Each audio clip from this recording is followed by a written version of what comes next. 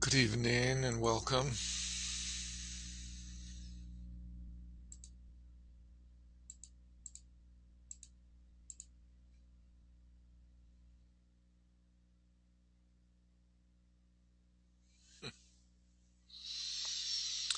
Oh dear.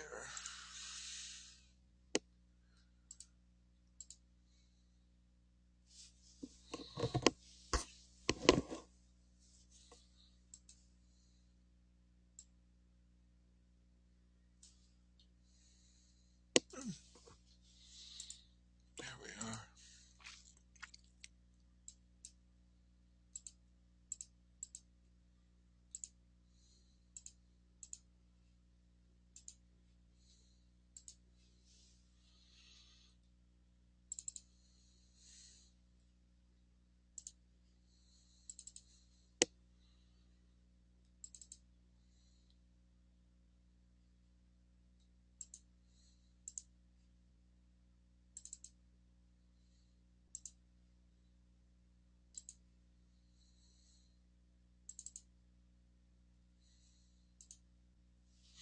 Hey, hi.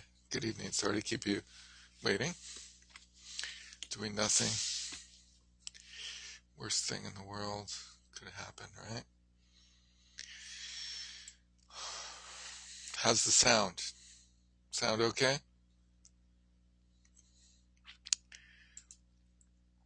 Okay.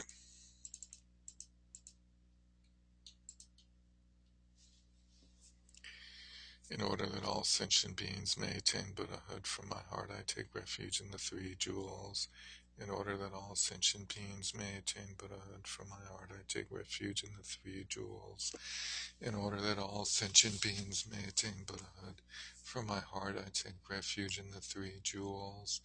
Whatever the virtues of the many fields of knowledge, all our steps on the path of omniscience, may these arise in the clear mirror of intellect. O Manjushri, please accomplish this.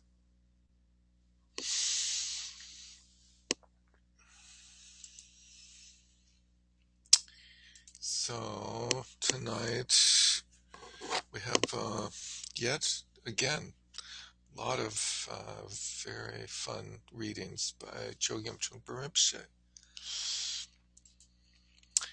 So, any comments before we dive in?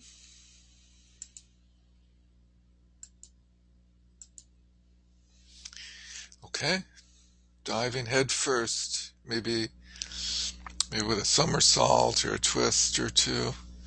Here we go. So this is I'm on package 12. We went through the texts by other teachers, the excerpts rather, and then we come to this thing called A Taste of Enlightenment. Perfect for tonight. You know, we're gonna eat all sorts of fun things. And this is on page 7 of the package for class 12. And if you remember, the topic for class 12, or topics rather, are the union of shamatha and vipassana, and then the different categories of shamatha and vipassana. And so we'll sort of see some readings that go back and forth between those two topics. And in Trungpa Rinpoche's presentation, he doesn't quite go through the technical variety of practices that Jomga Kongtrul goes through in terms of the categorizations of shamatha and vipassana, but instead he presents how shamatha and vipassana connect to practices such as the four measurables in the form of loving kindness and compassion, and the six paramitas, and the four Nundro, or preliminary practices, and the four yogas of Mahamudra, sort of covering the whole gamut of everything. Okay, Taste of Enlightenment. This one he talks about bodhicitta, and so this is from volume 2, Profound Treasury of Ocean of Dharma, Volume 2, the Bodhisattva Path of Wisdom and Compassion. And here he's talking about bodhicitta initially, and presenting this core fundamental concept that in the cultivation of bodhicitta, which has two aspects, wisdom and compassion. Compassion, or heart, comes first. And then he launches into a little background in the second paragraph in the Hinayana. We may have had a glimpse of gentleness, goodness, and precision, but we never had a taste of the mind clicking in and awakening on the spot, which presumably is bodhicitta. And he says, as it should. So that's what we should be doing with our mind, or that's what our mind should be doing with us. That has not yet happened in the Hinayana, but in the Mahayana, it is actually happening. That is why it is very important for us to do what? Shamatha Vipassana. What else? Over and over again. It's amazing, like when you go through the Profound Treasury and the different volumes, he just like keeps coming back to Shamatha Vipassana over and over and over again. So it's important for us to join mindfulness and awareness, and here we have them translated as mindfulness and awareness. In Shamatha Vipassana, the process of training takes place in your heart, not in your head, not in your belly. It's not an athletic approach. You're training yourself so that you can be awakened from drowsiness, deep sleep, the samsaric world of ignorance. But you are all awake already, which is why it's possible to notice that you have fallen asleep. That's pretty cool. So, and you can tune yourself into this awakened state of being by practice of arousing bodhicitta. He never quite comes back to like what rousing bodhicitta is, other than maybe shamatha and vipassana. Interestingly, let's see. Shamatha brings maitri and a simple and kind attitude towards yourself, which is the essence of the beginning of the practice of meditation, is non-judgmental, accepting, gentleness with whatever arises. And we all know that lots of weird stuff arises, so we appreciate how important that attitude. And vipassana brings karuna, a compassionate attitude towards others. Now, I've never seen any other teacher correlate these two, but he does in a number of places. So joining shamatha vipassana brings about the realization of bodhicitta. When concentration and awareness, so here we have concentration instead of mindfulness.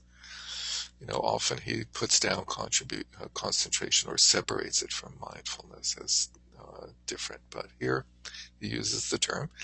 When they're working together for a fraction of a second, you may have a taste of what enlightenment might be. This glimpse is highly possible, even by suggestion. It's an interesting idea that you can sort of suggest somebody into experiencing a flash of enlightenment, which I think is how transmission might work. But anyway, I wouldn't know. You might find yourself with no discursive thoughts when you discover that your unwholesome discursive thoughts have been pacified and subjugated. There might be a gap, a pure gap of the absolute ideal state of mind that might occur to you. It's not hypothetical, but real. When discursive thoughts are liberated, you may try to cover up that gap, disguising it as absent-mindedness. Due to our habitual pattern, if we have a gap, we think, we're just like spacing out. But you may be unable to cover it up, which is lucky for you are having an actual glimpse of bodhicitta. So the pacification of discursive thoughts is shamatha, and the ability to be present in the gap, to be aware in the gap, is vipassana. For everyone, without exception, such a glimpse is always possible. At some point you realize that it's more than a glimpse, more than a possibility. You realize that bodhicitta is not a theory or a metaphysical concept, but a reality. It's more like rain clouds gathering in the sky. It's the actual rain. So this is a common image for bodhicitta. When the conditions are right, the rain comes down, meaning when the sky is thick enough with humidity and water and temperature are just right, the rain happens. And those features of the environment are analogies for our state of being. So again, a few pages later, the soft heart of Mahayana can only be developed by paying attention to your existence and your state of being by means of shamatha and vipassana. Mahayana experience evolves from being in a state of tranquility as well as by gentleness to yourself and others. And the only way to develop that is by being fully aware and mindful. So the state of compassion and love grows out of awareness. Little comment about the term love. Instead we say Maitri and Karuna. So Maitri, loving kindness. Sanskrit is Maitri. Common English translation of loving kindness. The primary glimpse of experience that's closest to love is Maitri or loving kindness. In Tibetan Champa. Jampa. It's pronounced way different than it looks, Jampa. But it's being kind and gentle to oneself. Maitri arises as the result of shamatha discipline. When we begin to be very precise with ourselves, we experience wakefulness and gentleness, which is interesting in some aspects of life. Precision is affiliated with an aggressive sort of quality of like being very picky and stern and hard. But here the precision leads to gentleness and wakefulness and shamatha, according to Trungpa Rinpoche. At the Hinayana level, your attitude towards discipline is acute and precise, but at the bodhisattva level you begin to relax. So it's interesting that he says this. In the Hinayana you're trying to liberate one person, yourself, and in the Mahayana you're trying to liberate everybody. And yet you relax. What's that about? Seems a little contradictory. But anyway, that relaxation is a form of Maitri or loving kindness. When you are free from ego fixation altogether, you gain some kind of relief. So there's some sense of realizing that you don't have to push. You don't have to push to make things happen. But if you relax and step back, then you might be able to shed a little bit of the ego that's otherwise going on all the time. You realize you don't have to be all that intense and tight. When you let go of ego fixation, you develop freedom and relaxation. As an automatic response to that freedom and relaxation, you develop gentleness and compassion. Compassion in the sense of opening up with warmth, sympathy, tenderness, and understanding to others, and with an attitude of wanting to share the understanding of how suffering arises and ceases. With Maitri, you're actually trying to confront the ego directly, to insult the ego. That may seem aggressive, but it's always good for you to insult your ego. So it's okay to be aggressive towards your ego, and that's loving kindness. Maitri is known as the source of all dharmas because Maitri is the basis of losing the ego. It's the starting point. Often they say doubt is the starting point, when you doubt the ego. But I guess that doubt comes about by having a sense of gentleness and appreciation and acceptance, and then from there it grows. By losing the ego, you automatically give birth to kindness towards yourself, and gentleness to others. It's important to understand that by losing the ego, you're becoming benevolent. You realize that caring for others is intrinsic, and so forth. With Maitri, it's possible for even ordinary people to appreciate enlightenment. And because of this Maitri, you begin to awaken to your Buddha nature, and you can awaken rather your ability to be in love. And he goes on about everybody has the ability to fall in love and so forth, and to love others. And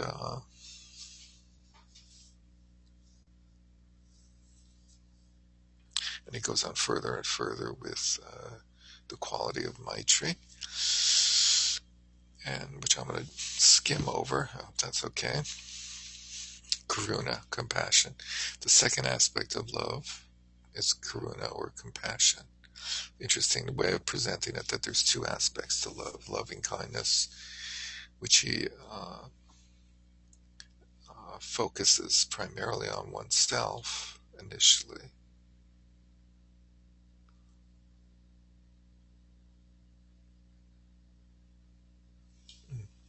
Interesting. Just had a moment of consideration there. Usually he focuses Maitri on oneself and compassion on others, but here he seems to be presenting them more as a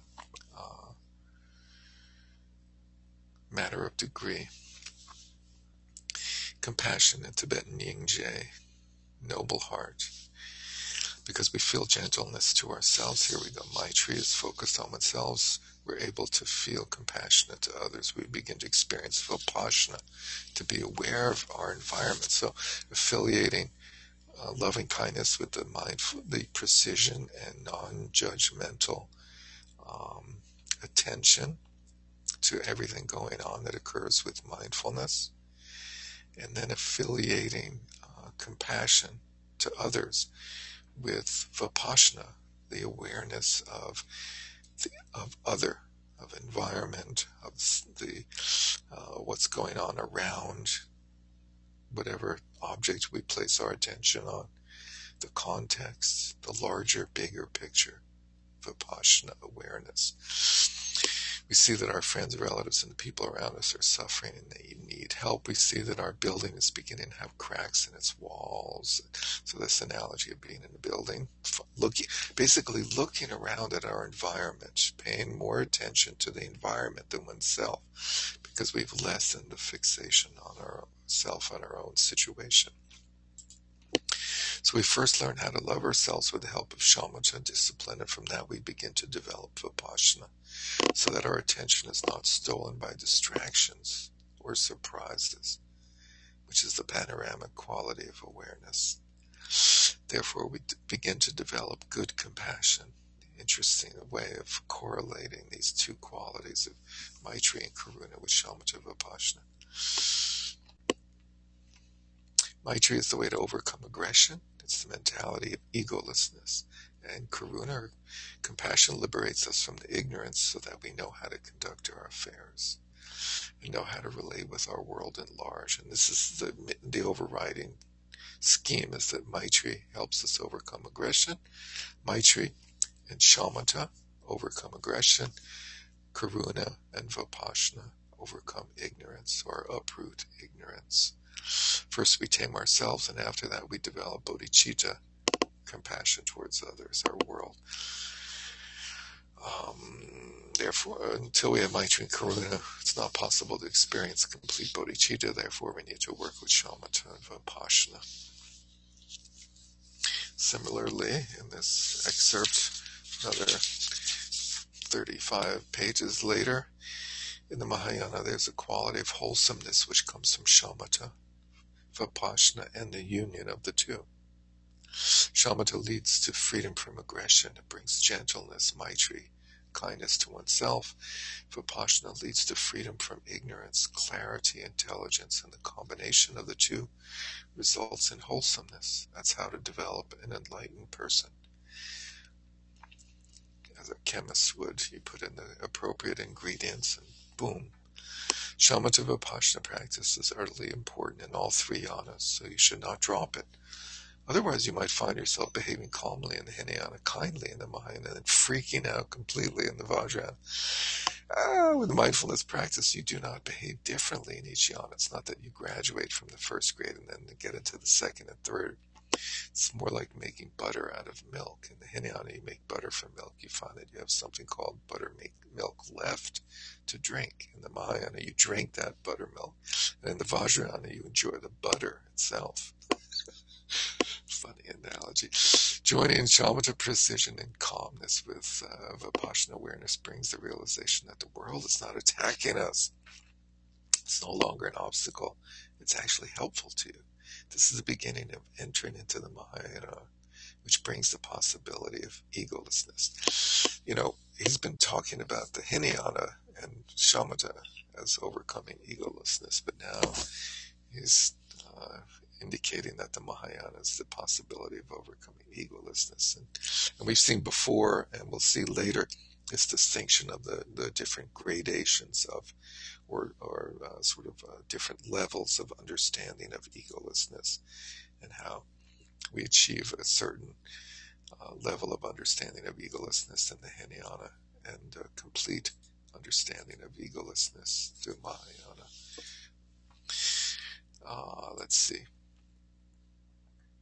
Instead of hanging on to oneself, trying to grasp me and minus, you could let go by means of shamatha and vipassana. You could loosen up a little bit more. So mindfulness, freedom from aggression. When you practice mindfulness, instead of simply trying to be mindful, you have to tame your aggression. The more you tame your aggression, the more mindfulness you develop. So this notion that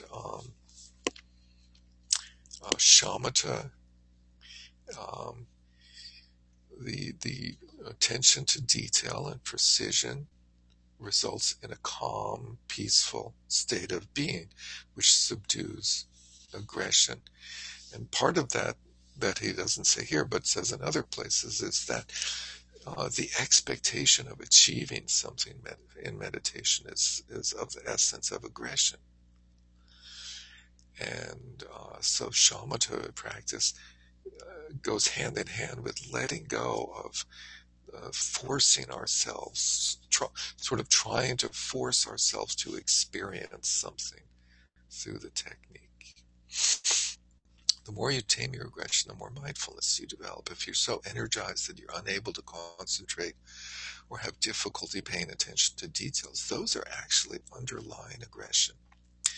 Now, many of us may not like that statement because many of us are agitated a lot. And we don't like hearing that our agitation is aggression because we feel more like our agitation is from fear. But I think he's saying that the agitation comes from, he skips the fear part, but I think that in other places he talks about how the fear is it comes from not being willing to accept the reality of things like impermanence and egolessness and suffering. And so that unwillingness to accept manifests initially as fear, but it actually has the quality of aggression in it, and that's the agitation. And that's why we feel anxious or stressed out a lot of the time, many of us. So speak for myself. The more you tame your aggression, the more mindfulness. If let's see, generally speaking, aggression. Yes, ma'am. Well, it seems like aggression comes out of a sense of fear, and meant that sense of defending yourself, or no? Yes, totally. I Yeah. was trying to express that. I guess I failed. Yes, totally. So it seems kind of logical to. Yeah, Okay. very much. And for that to manifest as a agitation of body and mind, Mm. not being comfortable with what is. Let's see. And then if you're so energized that you're unable to pay attention to details, those are the results. Sorry, I said that. Generally speaking, aggression tends to come up in the form of boredom. Our usual preoccupations aren't working to protect us from the fear of egolessness. Because you're bored, you want to find some way of occupying yourself other than what you're doing on the spot, which is watching your breath, eating food, or whatever. Aggression is an obstacle to mindfulness. If you're pushed to follow your breath or to watch your thoughts, you're bound to get angry. Such aggression is completely inevitable. So this forceful quality of practice is counterproductive. Aggression affects your span of attention. It's the reason you cannot sit still for a few minutes, more than a few minutes, while you fidget, while you're irritated, why you have to bring up the pain in your back, your knees. This is really an unpleasant one where it's like, okay, so the pain in my body that I experience when I'm sitting is actually due to aggression. Triggered by aggression, the intelligence of boredom is manifesting itself. So boredom, the intelligence, boredom has an intelligence. It's sort of like a red flag. Your subconscious gossip tells you don't obey any of those rules. You should be an individual. Do anything you want. You don't have to follow your breath and sit still. And that's the voice of aggression manifesting through impatience and boredom, but with mindfulness practice, you develop gentleness and non-aggression. Similar order, on the other hand, awareness is the freedom from ignorance. It's trickier. Vipassana is trickier than shamatha. That's quite an interesting phrase, isn't it? Vipassana is trickier than shamatha. That could be a good tagline, maybe, for this course. Vipassana, trickier than shamatha. Because in order to pay greater attention to more details, you need to expand yourself further. To be aware of what is around, you have to become less self-centered. Conventional approach to awareness is based on the idea that if you do your best, you can win a gold medal. But in the Mahayana, we don't think of awareness in terms of having a purpose. You're simply trying to pay more attention to the environment around you. Then he gives the example of oryoki practice, which is this contemplative way of eating that he imported from the Japanese tradition and had us do it. Seminaries and dachans and so forth. Very cool practice. Let's see. Paying attention to things like the details of what's going on is better than paying attention to oneself. Good old Joe Schmidt. You don't have to handle two things at once. You can drop this and just pay attention to that. So while you're doing things such as cleaning your bowl, we forget about ourselves, forgetting the self. There's a famous quote by Dogen, and I think about like forgetting the self. To study the self is to forget the self, something like that. While you're eating in that way, there's no ego of self. On a simple level, that's one way of realizing egolessness. If we have awareness in whatever you do, you always have a sense of basic decency. It's hard for me to say. You don't cheat. You don't do things just because they're traditional, and you don't just do something this year simply because you did it last year. That's a tough one. So many places you go to work, people like, oh, because we always did it that way. You always try to practice your discipline as genuinely and honestly as possible, to the point where the honesty and genuineness begin to hurt. This is such hurting is regarded as good. If you begin to get hurt by being genuine, it's the beginning of warriorship. Wow, there's a whole other angle here. This is like the conscientiousness. When we looked at shamatha as having three qualities of mindfulness, knowing or awareness, and then conscientiousness. This is like the culmination of the conscientiousness, the decency. And that provides the basis for doing the exchanging of oneself and others that gets formalized in the practice of Tonglen. Okay, basic training. And let's see, to work for others, you first have to develop composure. If you have basic stability when you try to help others, if you have no basic stability, no like shamatha foundation, when you try to help others, they will not benefit from your help. If you're trying to prevent someone from falling out a window, you will both go out. To prevent that, you have to stay inside so you can pull them back. In order to do this training in shamatha and vipassana is necessary. With that training, you're able to maintain yourself properly. That's why it's so important to develop the Hinayana self-discipline first before going on to Mahayana vision. Shamatha, Vipassana, mindfulness, and awareness allow you to be stable and precise. Mindfulness allows you to become stable, develop tranquility and peace. Awareness allows you to be precise.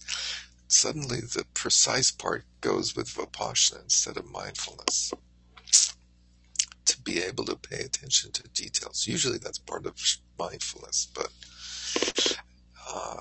basically the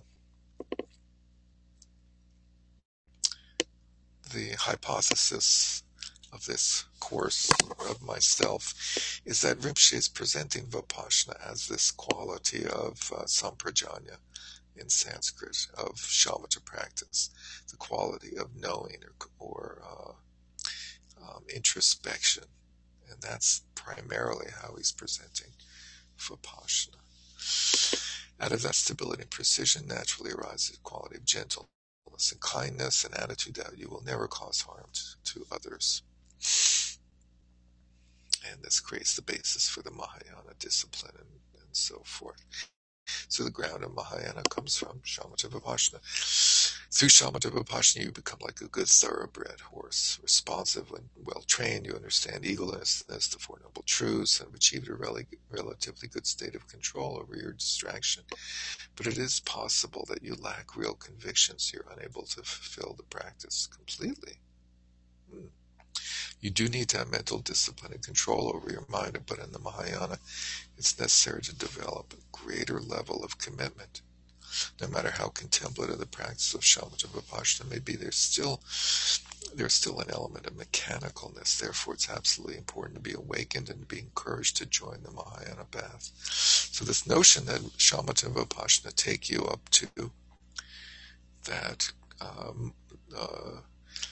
precipice, so to speak, of entering into the vast realm of the Mahayana, the bodhicitta of ultimate and relative. Shamatha Vipassana experience and treading on the Mahayana path are complementary to one another. As a result of them, you're shinjong, or flexible. You climb rocks, you can swim, capable of doing anything. No longer rigid and tough. You will lose weight and you'll look younger. He doesn't usually promote this sort of marketing way of looking at things. It's unusual. You can climb rocks and you can swim.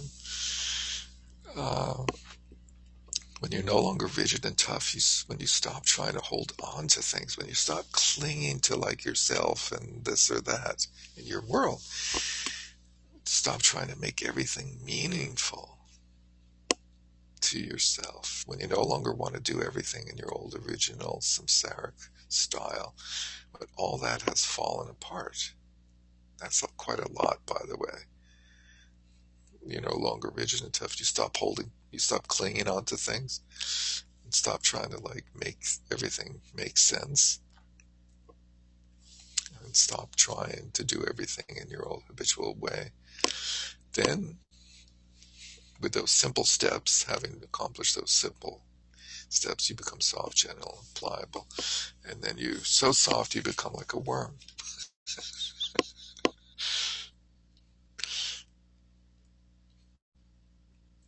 Sorry, shouldn't be laughing. Henrietta, yes, sir. You're a worm that can swim and climb rocks. That's right. Let's see. I found this to be an interesting statement just here. It's not particularly on topic, but he talks about the necessity for these as foundational disciplines, and even Mozart had to go learn music. Likewise, tulkus, incarnate tulkus, may be very highly developed, but they still have to go through an extremely excruciating, painful training. He's talking about himself, right? And he's talking about these highly evolved beings that are more highly involved than the average Joe Schmidt, and they have to go through this training that's excruciating and painful, more so than other people. That was my personal experience. Interesting. Another interesting statement: sitting practice is important, but attachment to it can become a danger. So at some point you have to let go of the sort of fixation on the refuge of sitting practice, if that's something that you're taking refuge in a sort of escapist way. There is a greater world in your little meditation world, your little meditation hall, and your little meditation cushion. There are other meditation halls. There are saddles and chairs and green grass. Anyway,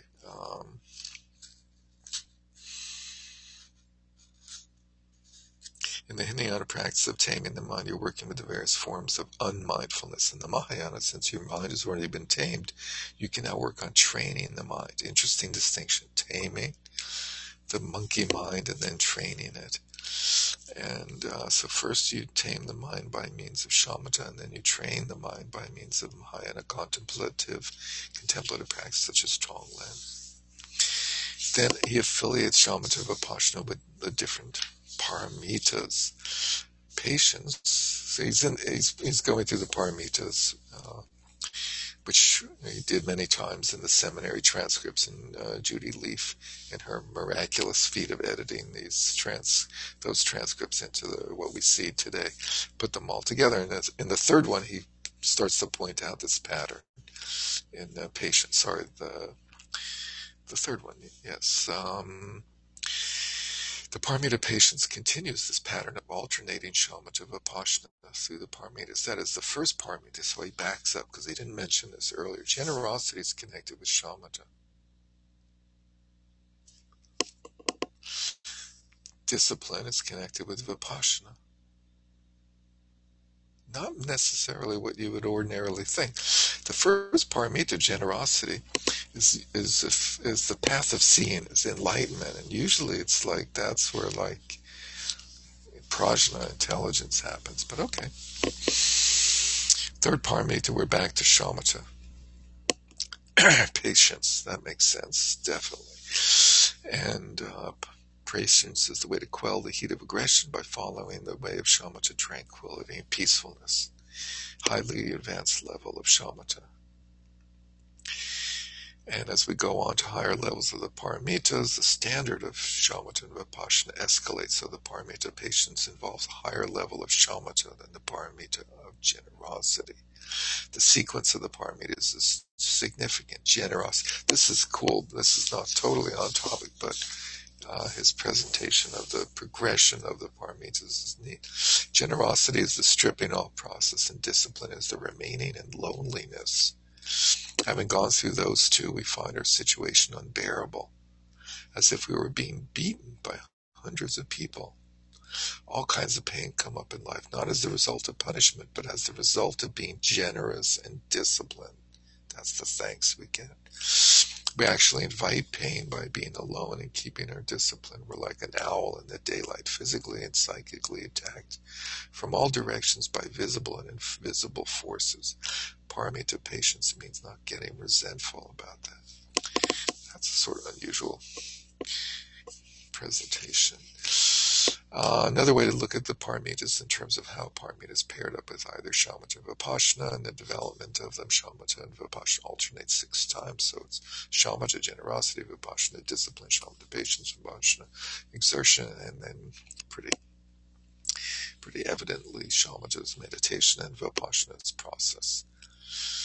And they build upon each other. It's interesting. And let's see, the shamatha vipassana in terms of working on the ego. The Hinayana version of taming ego is to cut through sloppiness and wandering mind by shamatha, which undermines the fundamental mechanism of ego, which is that ego has to maintain itself by providing lots of subconscious gossip and discursive thoughts. Beyond that, vipassana brings awareness of the whole environment into our discipline. It allows us to become less self-centered and more in contact with the world around us, so less reference to me and myness. So vipassana allows us to cut through our ego. Okay. Now we move into the Vajrayana volume of the Profound Treasury. And I'm going to skip this little guy here. Deeper perception. Well,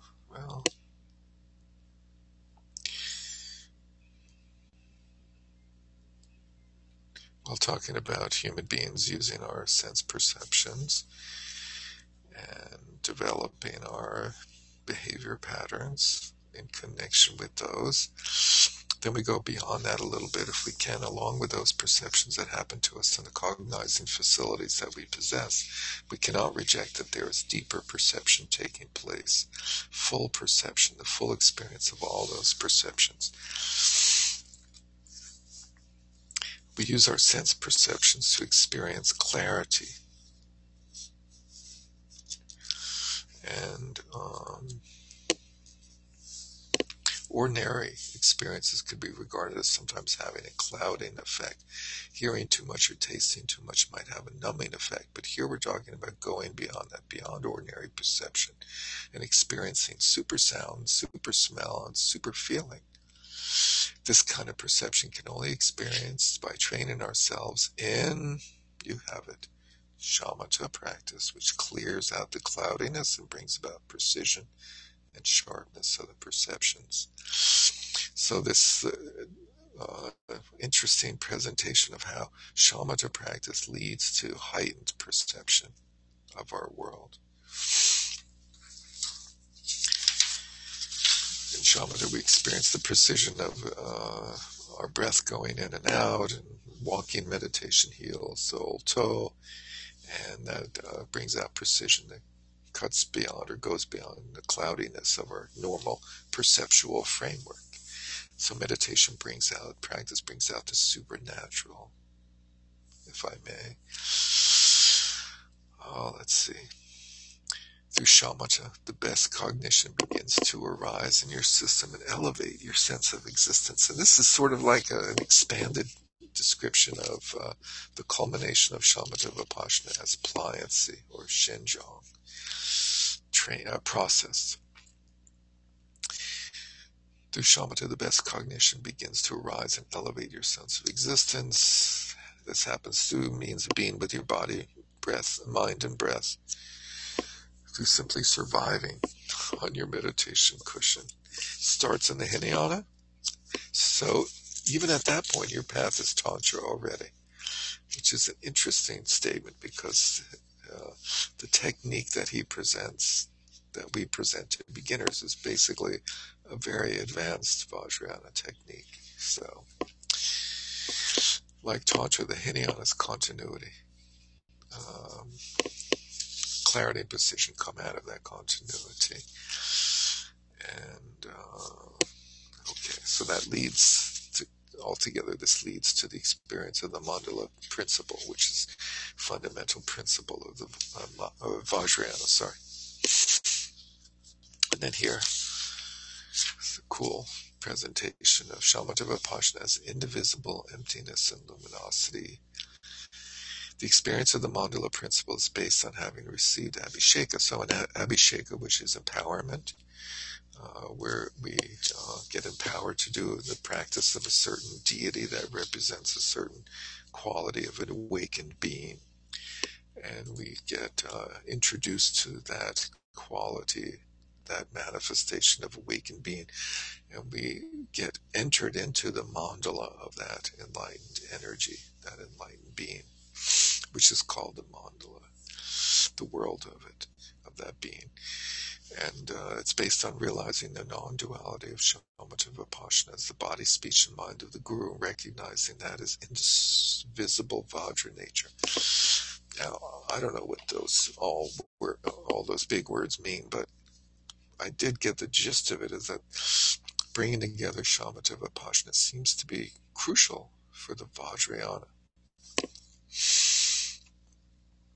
In discussing mandala, it's important to realize that the discovery of ultimate wisdom, primordial wisdom of Vajrayana, derives from the union of shamatha and vipassana, which is sometimes referred to in Vajrayana terms as the indivisibility of emptiness and luminosity. Emptiness is connected with shamatha. For slowly but surely, by means of shamatha practice, we eliminate the things that are not necessary to us. We simplify in a profound way. Discursive thoughts are not necessary, so we avoid them. Therefore, we attain emptiness, a certain sense of vacancy. Luminosity, which is clarity, mental clarity, is connected with vipassana, means seeing brightly and clearly. By means of the vipassana, awareness begins to pick up what needs to be done. So shamatha vipassana is known as a combination of emptiness and skillful means also. Emptiness is the shamatha process of eliminating mind's occupations and preoccupations, and skillful means refers to vipassana awareness, which sees all the possibilities of the environment. So as you can see, after pages and pages of promoting shamatha vipassana, you can see that it's a very powerful discipline. and a very definite experience. In Vajrayana, they're indivisibility, shamatha and vipassana. We're not practicing just one or the other, but we're trying to join together emptiness and its brightness, emptiness and its skillfulness. Therefore, indivisible shamatha vipassana is known as ultimate. It's ultimate because we practice it and have achieved the result. We have achieved freedom from the fickleness and duplicity of our minds. In the non-dual experience of shamatha vipassana, we've achieved the ultimate shunyata, or the emptiness possibilities of shamatha, free from all preoccupations, and with the vipassana aspect, we have achieved brightness and luminosity. This real and definite ultimate wisdom. And he gives the term in Tibetan for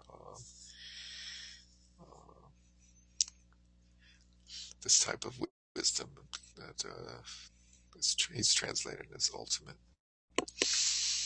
We can also transform our kleshas through shamatha vipassana. On top of that, it's very helpful to understand the experience of vipassana, where it's shamatha tranquility. Without that, you will have difficulty in relating with the five wisdoms. The five wisdoms are the five basic energies of neurosis, on the one hand, in samsaric world, and the wisdoms of Buddha nature in the nirvanic side of the equation.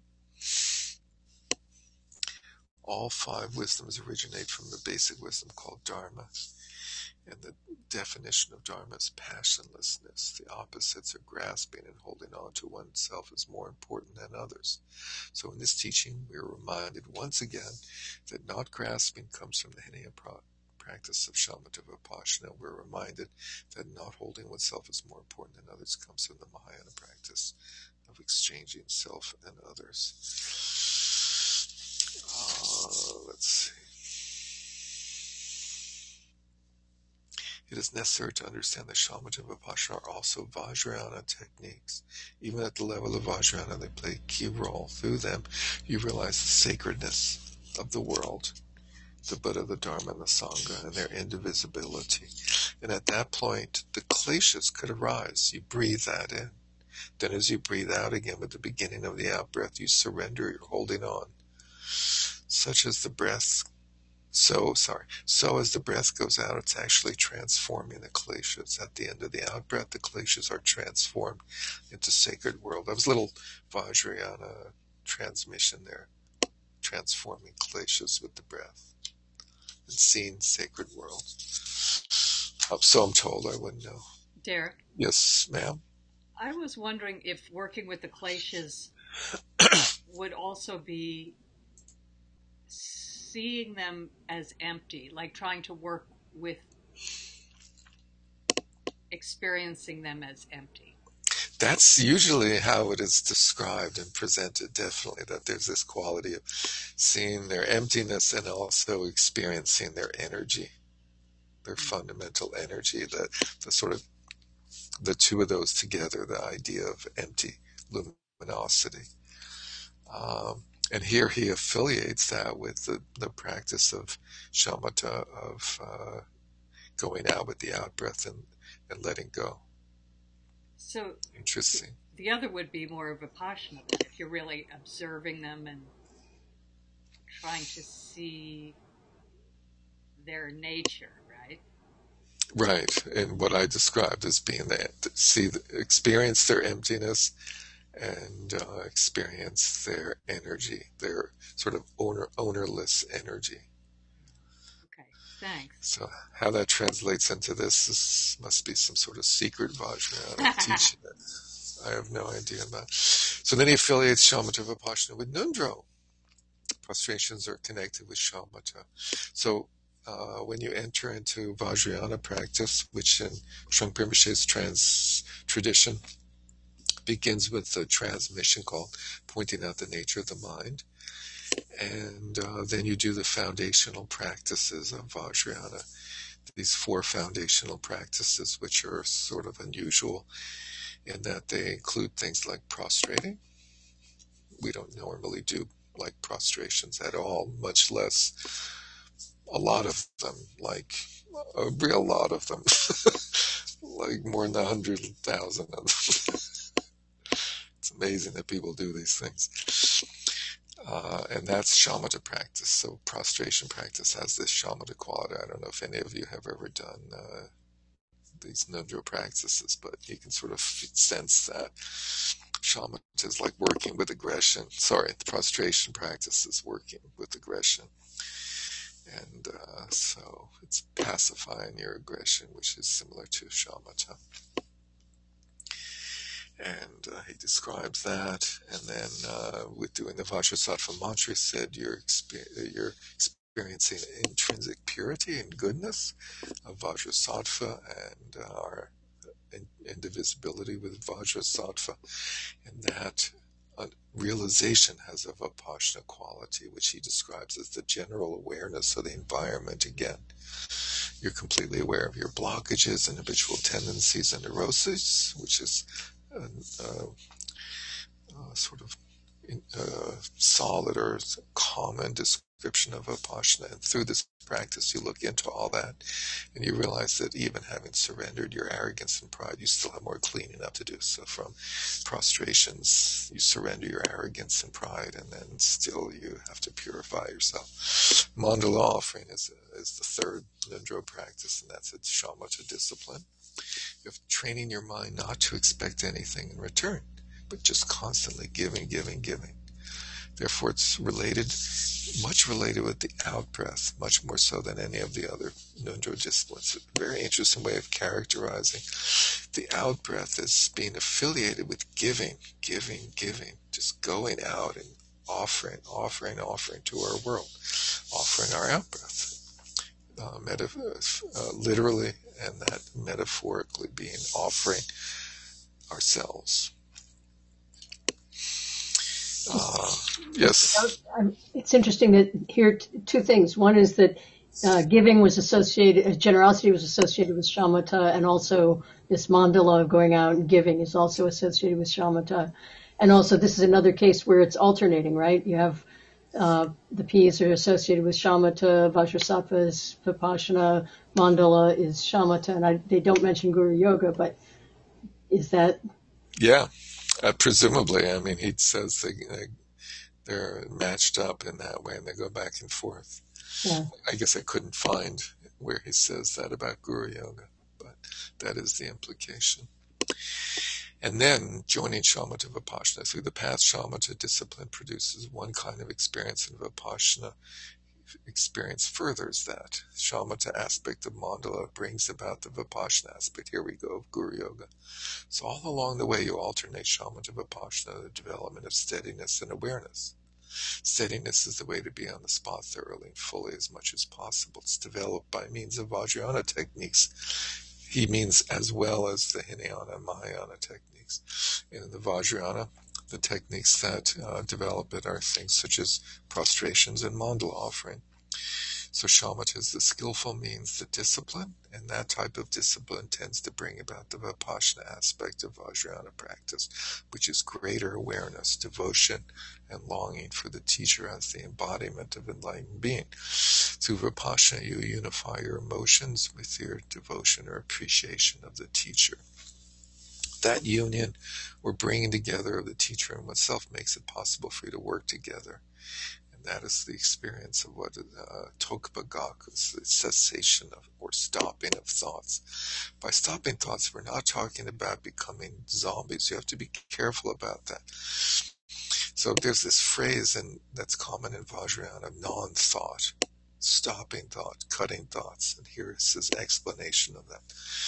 He says we cut conceptualization, but the natural functioning mind and general awareness still goes on continuously. So it's not like there are actually there's no mental activity, but it's like we're not invested in the mental activity. We cut conceptualization. In fact, it's cultivated further by the Vipassana experience. Later on, it becomes the upaya, skillful means of the Vajrayana disciplines as well. So that particular aspect of mind could be sharpened. We sharpen our mind. There is never a need, by the way, for conceptual thinking. Nobody needs it. It's absolutely unnecessary because it produces pain and the unnecessary fortifications of ego. This is what conceptual mind is for, to build your ego fortification. It's for me, I. It's about how to be I, how to build myself up. There could be a world without I. So he's a little bit down on conceptualization. So nothing good comes from concepts. Well, it seems that way, yeah. Definitely seems that way. No good can ever come from the Abhisheka experience. The empowerment is a combination of shamatha and vipassana put together. So here we have them coming together after all this alternation of Maitri and Karuna, overcoming aggression and ignorance, and the sixth part, loving kindness and compassion, and the paramitas and the nundros. Finally, after you complete nundro, you receive abhisheka, and that's where shamatha and vipassana come together, the union. At the point you receive abhisheka, you do not have any separation of these two. When you begin to share your reality with the Vajramaster, when you begin to enter into the Vajramaster's world, your experience becomes dynamic, direct, and basic. I'm sorry to insert all this Vajrayana material from this book. I hope that isn't upsetting to anybody. We generally don't talk about Vajrayana that much, but in fact we do. You have the solidness and stability of shamatha, and at the same time you're not completely solidified and hanging onto your ego. Therefore, an expansion of vision takes place on the level of luminosity. It gives the Sanskrit. That luminosity quality goes along with your vipassana practice. So things become bright and luminous. And at the same time, the vipassana aspect, and at the same time, they're very steady, direct, and simple, the shamatha aspect. Let's see.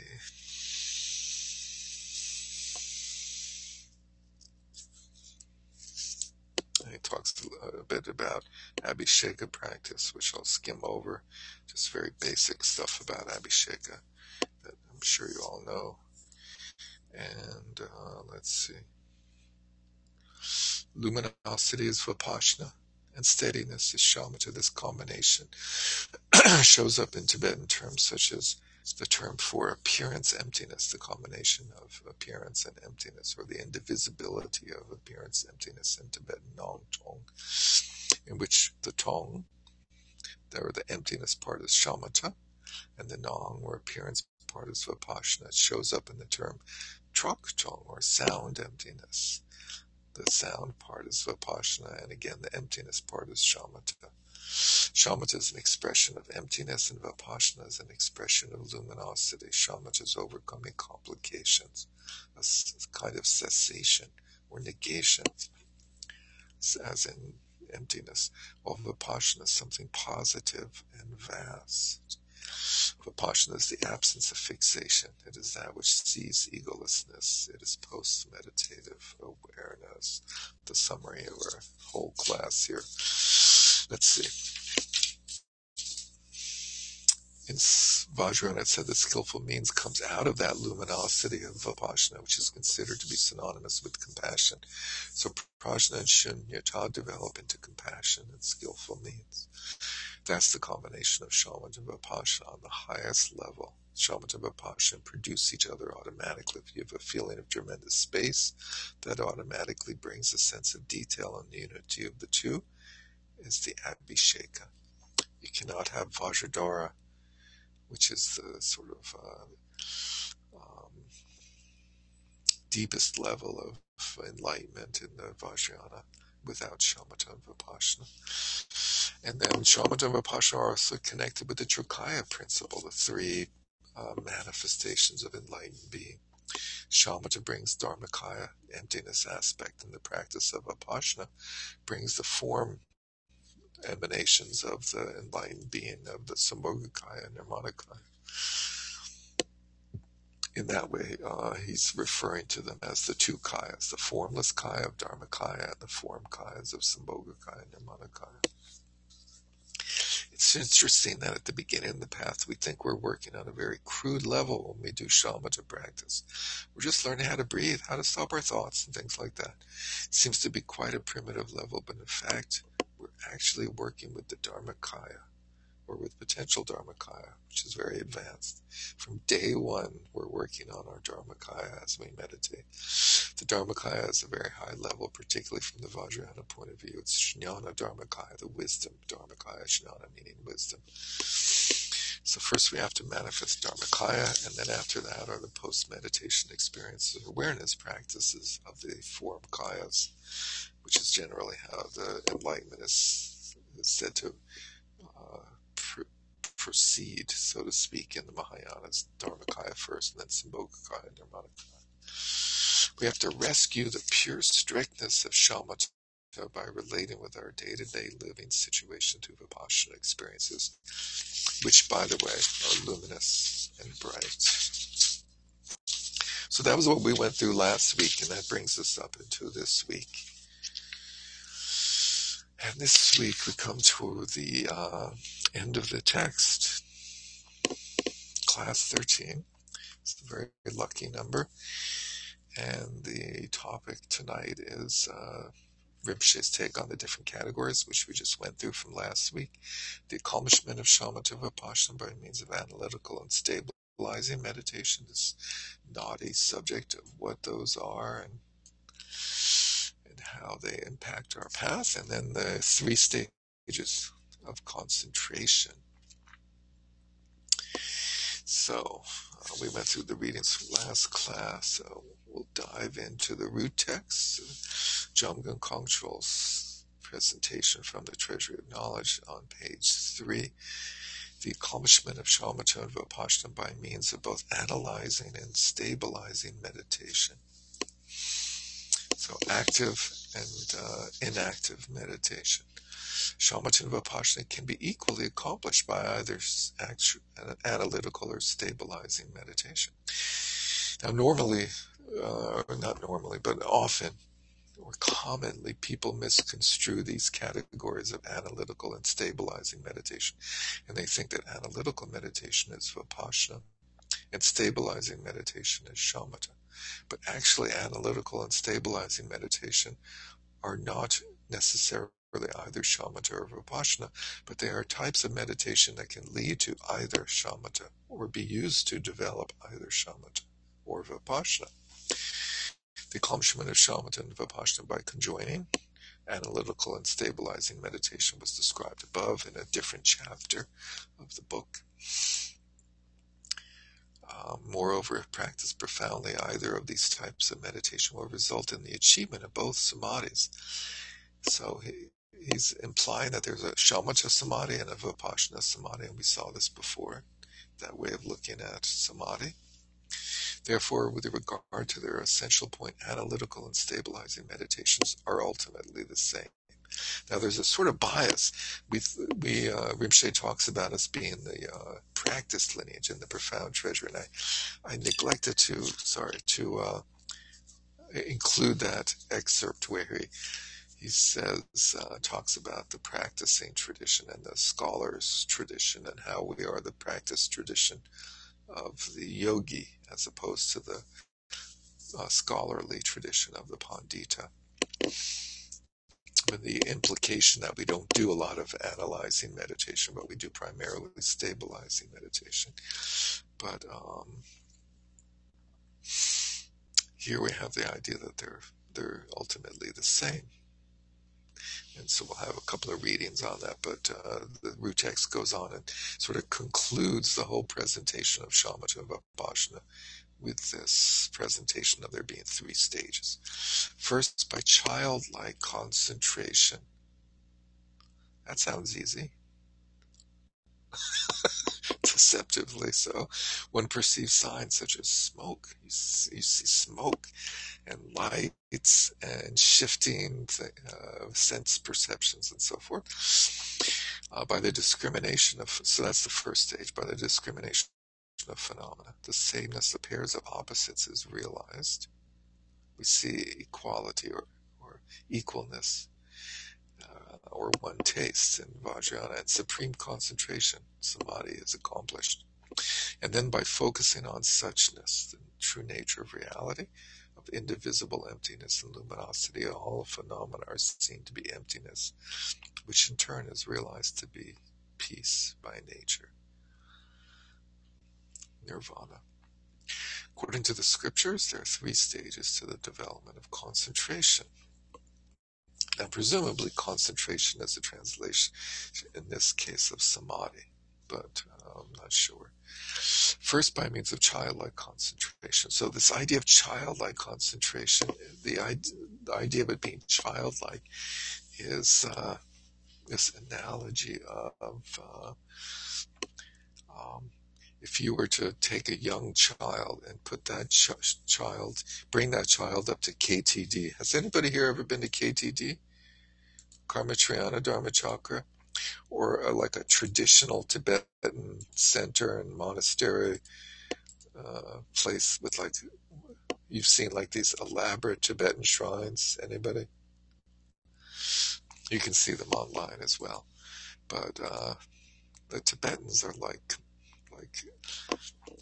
famous or incredibly skilled at elaborate shrines. Just huge amount of colors. Every space is covered with different colors and shapes and forms and offerings and brocade and gold leaf and colorful deities and everything. And so you bring your newborn, your young 1-year-old child or 2-year-old child, who, screaming and crying as you're, driving up to KTD, making a whole scene, and then you bring your 2-year-old child into the shrine room, and they go and they become completely silent. So, according to this analogy, they're just like dumbfounded, looking at this shrine. They're just like, what is that? Is the idea. I don't know how realistic that might be, but the idea is that childlike concentration is this concentration where our mind turns completely simplified, of like, we don't know what to think. That's the idea of a child. Like concentration is the child has no comparison for what they're seeing. They have no context for understanding it or categorizing it, labeling it, or reacting to it. So they're just totally dumbfounded. And at the same time, they're completely entranced by it and magnetized by it. So they just stare intently at it, taking in every detail, but without labeling it, without judging it, without commentary of any kind on it. Anyway, that's childlike concentration. And in doing that, we're sort of detaching ourselves through shamatha practice primarily from the normal operations of continual preoccupation with discursive thought, where our mind sort of slows down and we start to then experience gaps. And we're not absorbed in constant preoccupation. So that's the first stage. And traditionally, this results in one of many different types of experiences. And Rinpoche goes through these, so I'll wait for that. But basically, they're experiences that come about from detaching from our normal mode of operation, of like our operating system. Normally we see things and we label them and we classify them based on prior experiences, and we know how to react to them, and our conceptual mind like takes over from our perceptual framework. And what happens with the childlike concentration is we're sort of like breaking down the operation of the main operating system of our being between the sense perceptions and the conceptualizing mind. And the conceptualizing mind just like starts to skip, and it just like can't gain any traction. And it doesn't know what to do with all these sense perceptions. It's just so overwhelmed by them and so unfamiliar that it just sort of gaps out.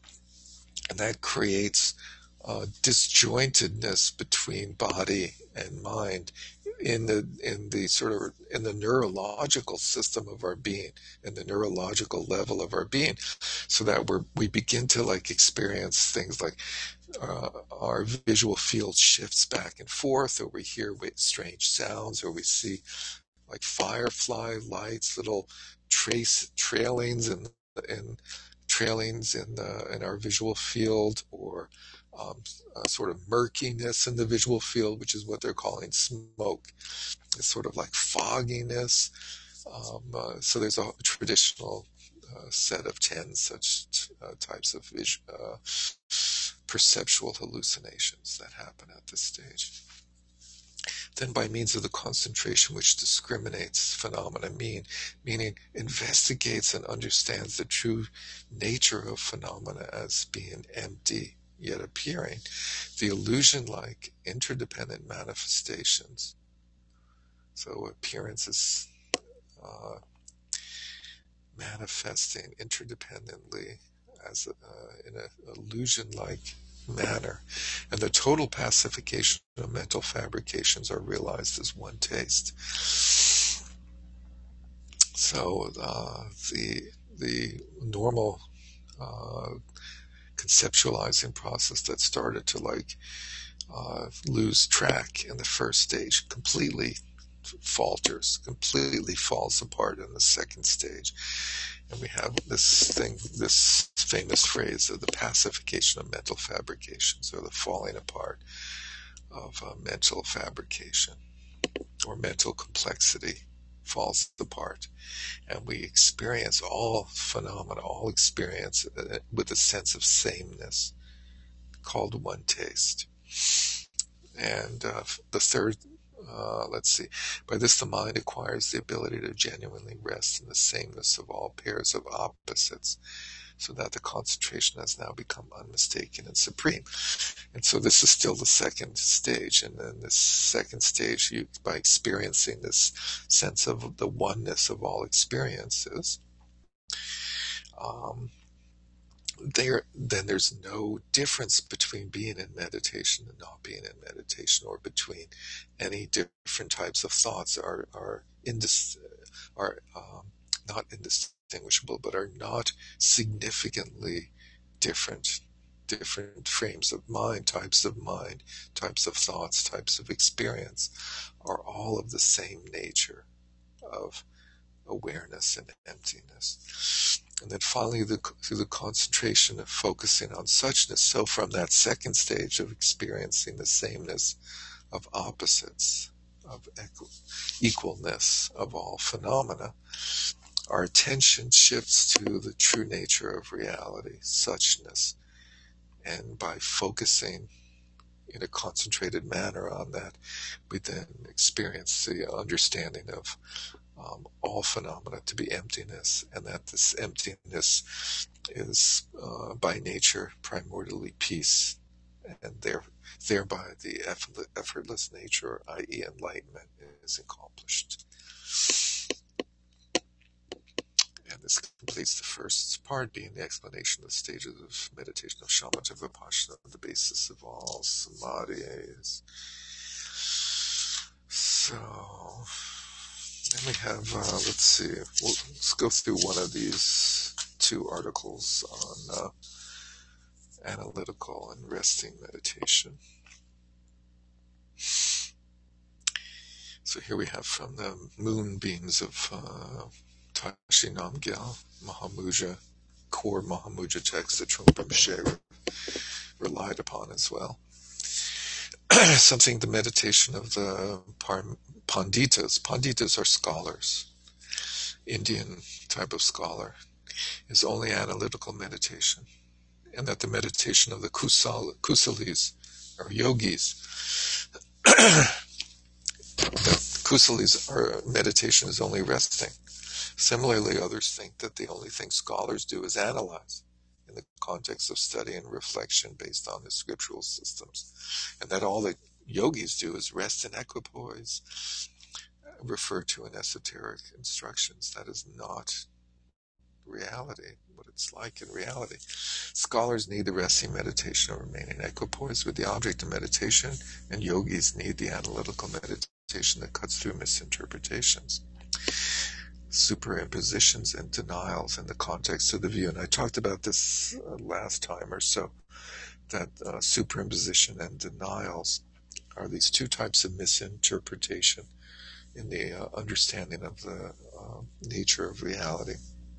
Superimposition is believing things to have some continuity, some permanence, some true nature, to exist with some true nature or truly. And denial is the absolute nihilism and not accepting cause and effect, karma.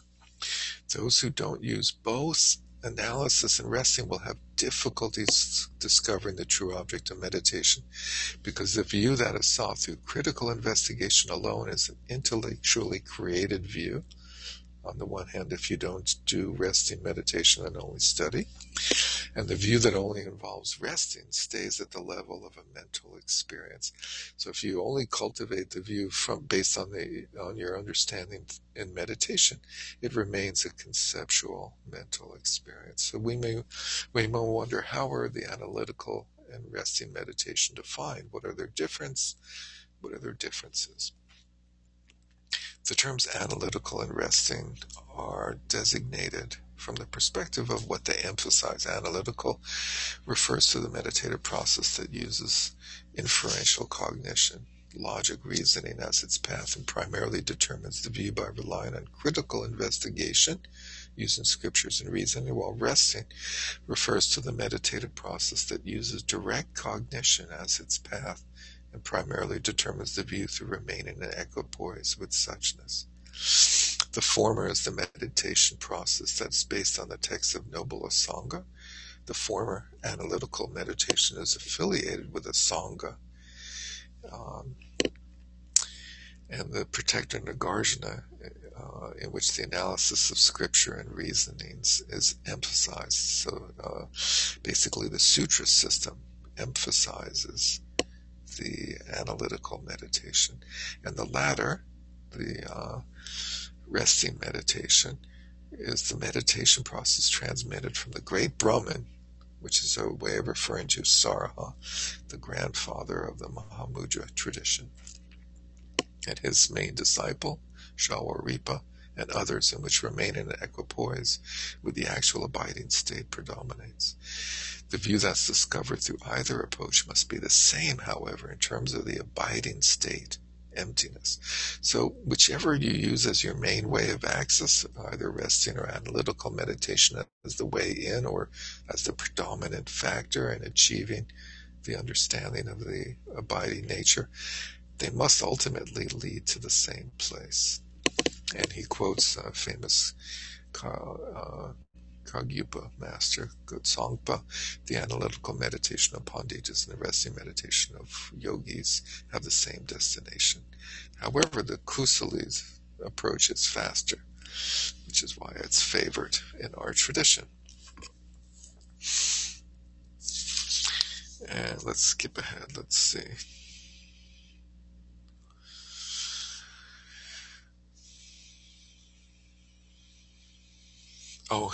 Here's an interesting one that is sort of like in the Christian tradition. If you say that you can only go to heaven if you've accepted Jesus. I don't know if anybody has heard this before. If anyone knows anything about the Christian tradition, maybe there's somebody who's heard about the Christian tradition a little bit, and you've heard this, that you can't go to heaven if you haven't accepted Jesus and believe in Jesus as the Lord Savior, right? So the question is then, what happens to all those people that lived before Jesus lives?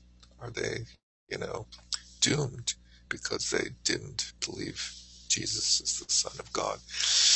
And similarly, he says, there are those who say that the view cannot be realized without relying on the scriptures and reasonings, that specifically the true view cannot be realized without relying on the Madhyamaka reasonings of Nagarjuna and Aryadeva. So the question is, all those people who lived before them, they were screwed, if you believe that. Anyway, on the other hand, some think that when they analyze, they're unable to rest because they must analyze conceptually. And then when they rest, they cannot analyze because they must settle non-conceptually. So he gets to the main point, which is that the common understanding of these two types of meditation is as mutually exclusive. And he's going to dispel that notion. They regard analysis and resting to be incompatible. They are wrong for many reasons. And he quotes Kamala Shila's Bhavana Krama number 1, the first stage of meditation, explains that prajna examines within a state of shamatha. So analytical meditation happens in stillness, and that the prajna of equipoise analyzes. So the wisdom that comes from resting meditation is analytical.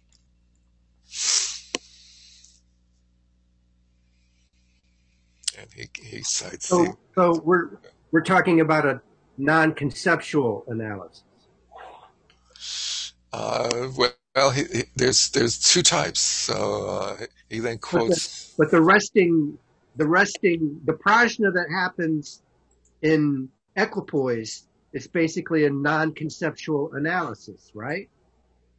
It's not completely, because remember way back when he was talking about how shamatha should not be completely without thoughts. There should be a subtle level of thoughts that's tracking what we're doing.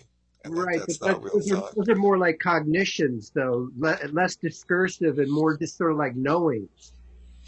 Yes, okay. So there should be no conceptuality, but just like we saw a few minutes ago in the presentation of non-thought, that doesn't mean it's without thought. Right. But it's not like, words in a row real slow either. That's right, and that rhymes. I like that. So Vasubandhu says that there is Vipassana with both conceptuality analysis and Vipassana with no conceptuality, but with analysis, and Vipassana with neither. All sorts of Vipassana. Vipassana analysis is often used to ensure that the state of resting does not slip away. For example, during shamatha, the arousing of alertness is an examination within the resting state. So that alertness is that second quality of shamatha, the first being mindfulness.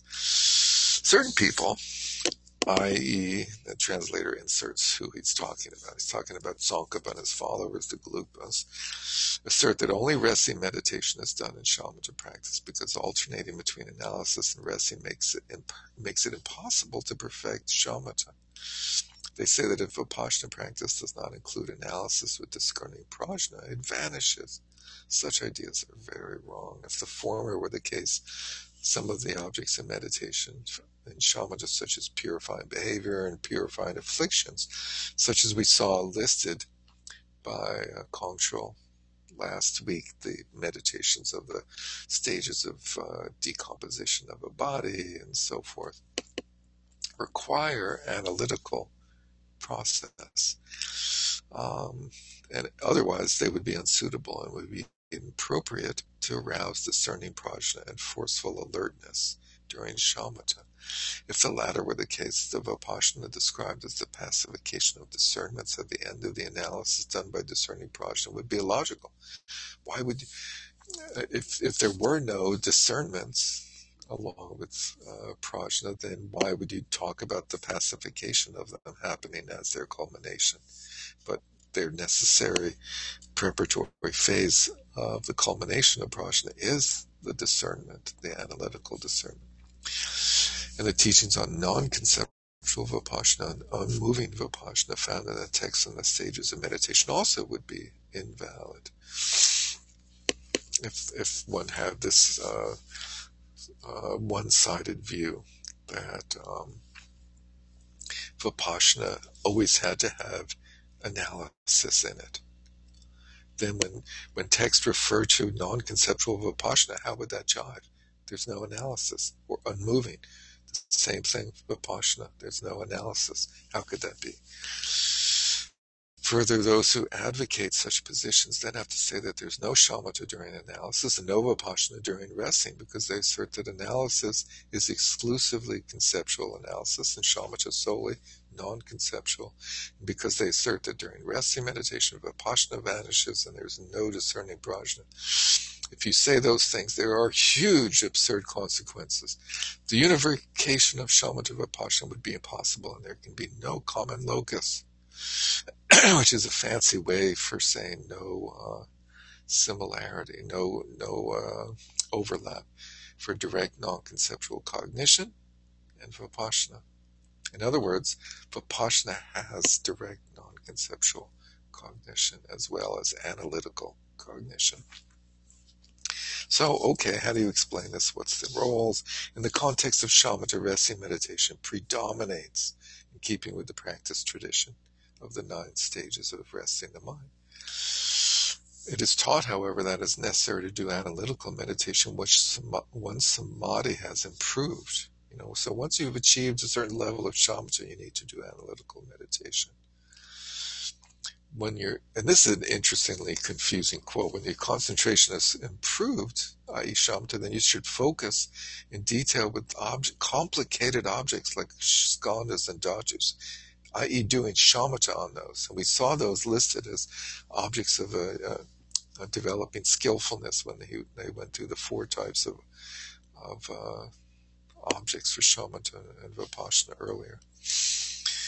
There are also many types of analytical meditations recommended in the context of shamatha, such as meditating on ugliness, antidote for desire, kindness for anger, and so forth.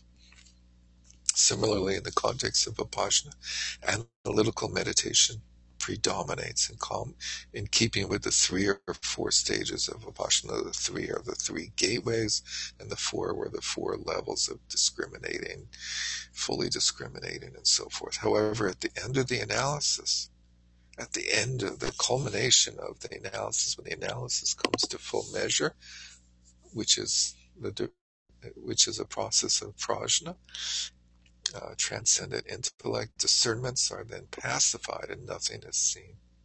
Since vipassana does not vanish, and that the true object is seen, and that is the true object seen in vipassana, at this point we must use resting meditation in vipassana. So you can't just line up resting with shamatha and analytical with vipassana. In other words, is the conclusion here. Once we have achieved the unification of shamatha and vipassana, we should primarily do resting meditation, though on occasion it will be necessary to alternate that with analytical meditation. Now, you should be careful and not jump to conclusions that you've unified your shamatha and vipassana and you're ready to do this. You may want to think twice before you've concluded that. Nevertheless, it's explained that as beginners, when we experience agitation from an excess of analytical meditation and vipassana, and now that's a sort of positive spin, whereas you might experience agitation from lots of other things, discursive thoughts and neurosis and so forth. In those experiences, stages, or situations, you should cultivate shamatha. And when we feel sluggishness from too much resting, meditation and shamatha, or maybe he meant from too much resting, from too much sleepiness, we should cultivate discernment, vipassana, in the sense of investigating our state of being. When we can rest with equal amounts of shamatha and vipassana, we should then cultivate equanimity without continuing to apply. And that we went through with the antidotes and the obstacles and antidotes. When you no longer have agitation or sluggishness or sinking, then you don't need to apply the antidote to them. Let's see, the roles of resting and analysis and resting meditation in the view.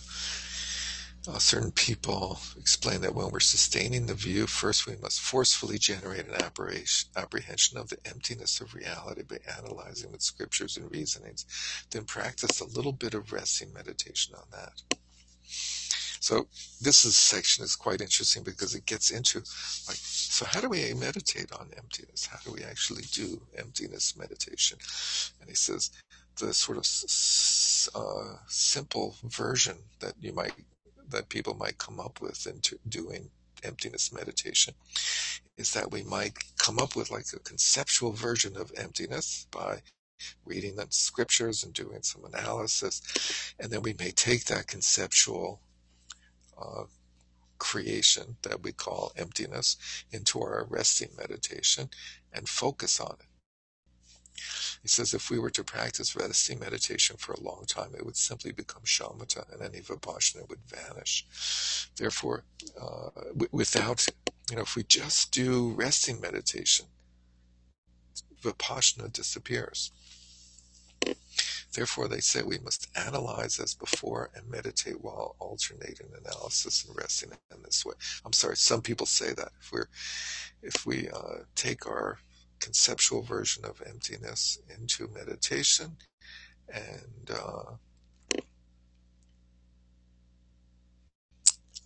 just focus on that, then it would become shamatha and vipassana would vanish. This is illogical. Later, I'll explain the reasons why. If we have any kind of apprehension of the emptiness of reality that arises based on scriptures and reasonings, we won't get beyond grasping at emptiness, and consequently will not develop the correct view for vipassana. That being the case, practicing resting meditation on that apprehension is not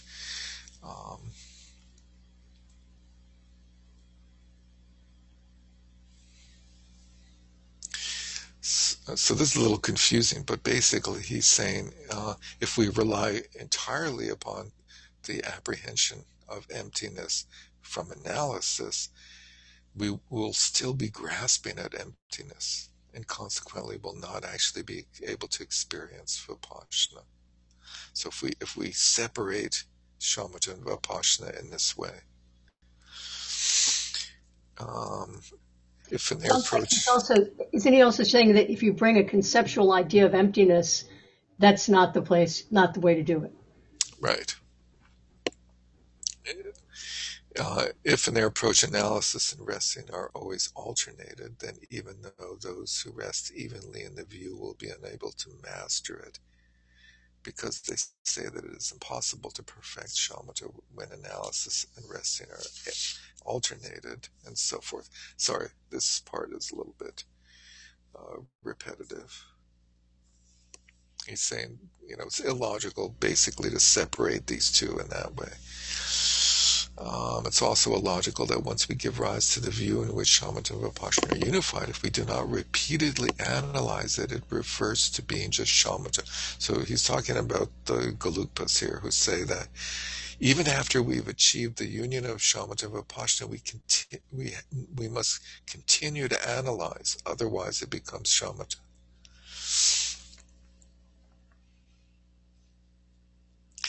And he says, in response, he says, when the view in which shamatha and vipassana are unified has arisen, one-pointed resting meditation on just that view, your resting meditation becomes shamatha and vipassana completely, and that is the unification. Whereas the Gelugpas are saying if you just rest in that unification, then it reverts to shamatha. Anyway, this is sort of like a little bit of an obscure argument between the traditions.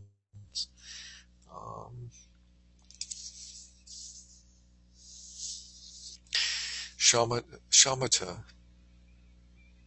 is simply to sustain the stream of mindfulness that does not consider anything other than its object of meditation. Resting right within the view is to ascertain the emptiness of inherent nature and then sustain the stream of freedom from elaborations that is concordant with that emptiness. So here is like he's summing up the correct version.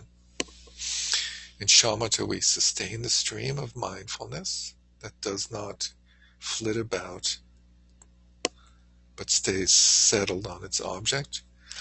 And in this case, the object is the view of emptiness, so that we rest right within the view of emptiness of inherent nature, and we sustain that quality of vipassana, which is freedom from elaborations, by staying settled, resting in that emptiness.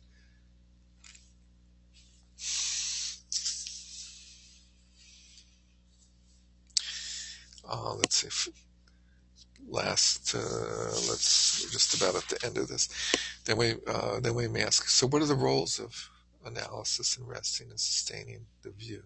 First, while investigating the view, the prajna arising from listening and reflection cuts through misinterpretations concerning the key understanding of the nature of reality in the sense of concepts and non-conceptual phenomena, called specifically and generally characterized phenomena. So first we understand those. We understand concept and reality by study and contemplation. And that gives rise to a certain level of prajna. That's our first step. For inducing certainty, this is crucial, like showing a horse the racetrack. So we're sort of showing our mind, this is the path, this is where we're going. We're going from conceptual world to non-conceptual world. However, for investigating the correct view, the discerning prajna arisen from meditation is of the utmost importance. So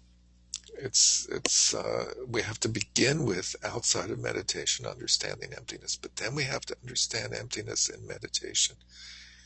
When we look and analyze with prajna without relying on inference. So when inference involves listening and reflection. But without inference, we have direct experience of emptiness in meditation, direct experience of non-conceptuality. Non-conceptual mind experiences emptiness directly. We're able to directly comprehend that all phenomena lack any nature or essence, and that very discernment will be experienced as disappearing and not existing without any essence. So if you have a genuine experience of direct non-conceptual experience of emptiness, then the experience itself dissolves, and that's called the genuine view. When we don't hold that understanding as being anything in itself. When you look through the 4 stages of the Vipassana practice of seeing appearances as empty, and seeing the perceiver as empty, and then seeing the understanding as empty, and then letting go completely. Looking and analyzing in that way is analysis with the prajna of equipoise, combining resting and analytical meditation, in which the stream of mindfulness during resting meditation is not lost. So we continue to be mindful of emptiness. It's not analysis involving the conceptual process of terms and reference, the labeling process.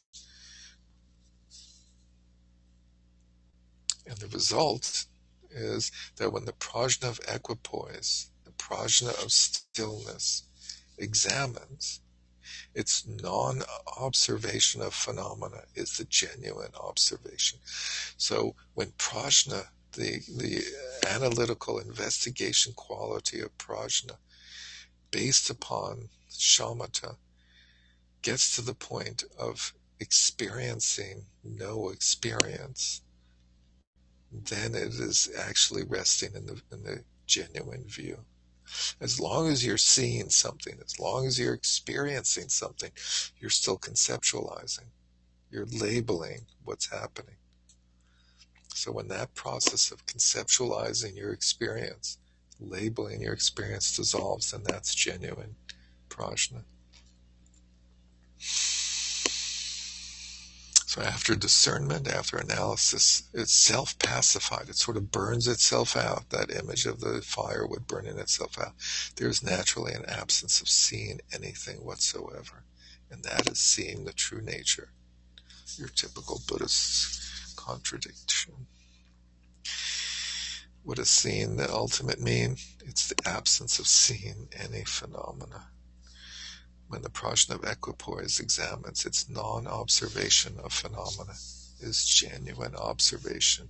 For those reasons, when we are investigating the view, at first we definitely must engage in analytical meditation using our discerning prajna within meditative equipoise.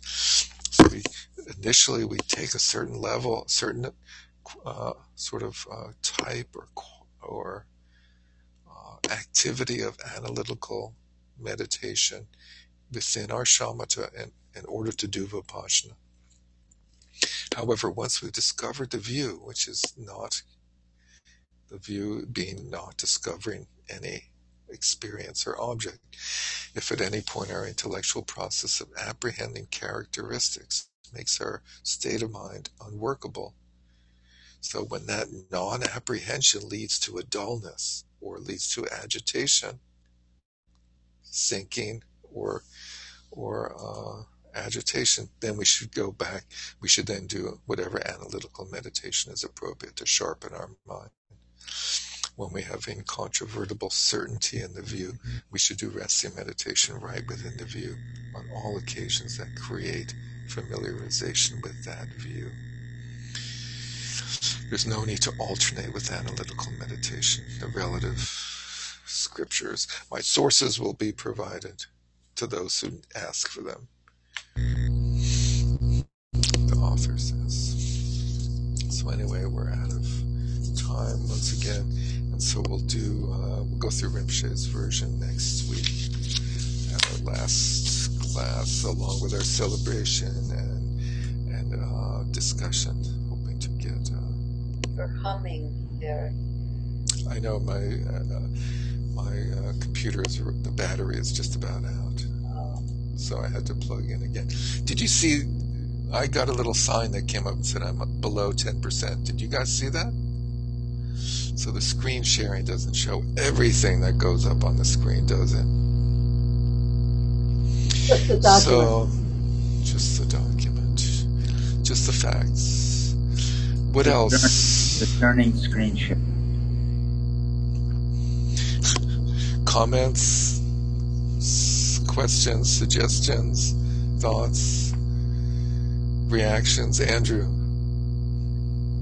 It's like reading that is like reading like Shakespeare or something. I'm so glad that you're not giving us a test on it. It's unbelievable. Does that mean that it's very clear, or that it's sort of convoluted? It means reading like Shakespeare. There's so many words that I don't understand altogether. Well, so many, all of them just together. Like, what just happened? It's like reading a legal brief. But, if I think it's very poignant. I think he really cuts to the chase in the conclusion. Everything before the conclusion is just his reasoning. Yeah. His reasoning over and circular and in all different ways, from all different angles. But his conclusion is... The conclusion was crystal clear. Yeah. The conclusion was crystal clear. Yes, some of it, there's like between the author's sort of complicated way of presenting things, and then the translator's attempt to get it right, and then my attempt to understand it and emphasize the phrases correctly. Not always completely clear or simple. But as Kevin says, the conclusion is pretty clear. So hopefully people were able to read the rest of the package, and I think you'll agree with me. There's some wonderful stuff in there by Rinpoche that's worth going through. There's this funny little... The next one, not the Rinpoche one, analytic meditation. Is it awareness? Is that what it is? Yeah, I love that one too. Khenpo Gangsha, right? Yeah. That's great. Yeah, so Trungpa Rinpoche's commentary. So that one, I don't know how that got in here. It's like a little bit of of explanation of how to do Mahamudra practice, and I don't know, that must have been a mistake. I'm really sorry that I just slid that in here and confuse you with Mahamudra practice, but It was the same gremlins that put in that Vajrayana stuff, right? yeah, earlier on, yeah, just these things somehow appear, and it must be karmically auspicious, I think, is the only way to view it, and that maybe actually it's a good thing, and you could check that out. But yeah, so that was like, well, okay, here's a nice presentation of what you actually do in Mahamudra meditation, how you apply shamatha vipassana. Well, I'm happy the gremlins did it. Yes. Thank God for the gremlins, huh? Okay, so let's conclude somehow here. What do we do? Share screen. There we go. And we're chanting. By this merit, may all obtain omniscience. May it defeat the enemy wrongdoing. From the stormy waves of birth, old age, sickness, and death, from the ocean of samsara, may I free all beings. By the confidence of the golden sun of the great east, may the lotus garden of the Rigton's wisdom bloom. May the dark ignorance of sentient beings be dispelled. May all beings enjoy profound, brilliant glory. Thank you. Thank you very much for putting up with convolutedness. The non-convolution is good. Good night. Thank you. Be Thank well. you. See you next week for our celebration. Take care.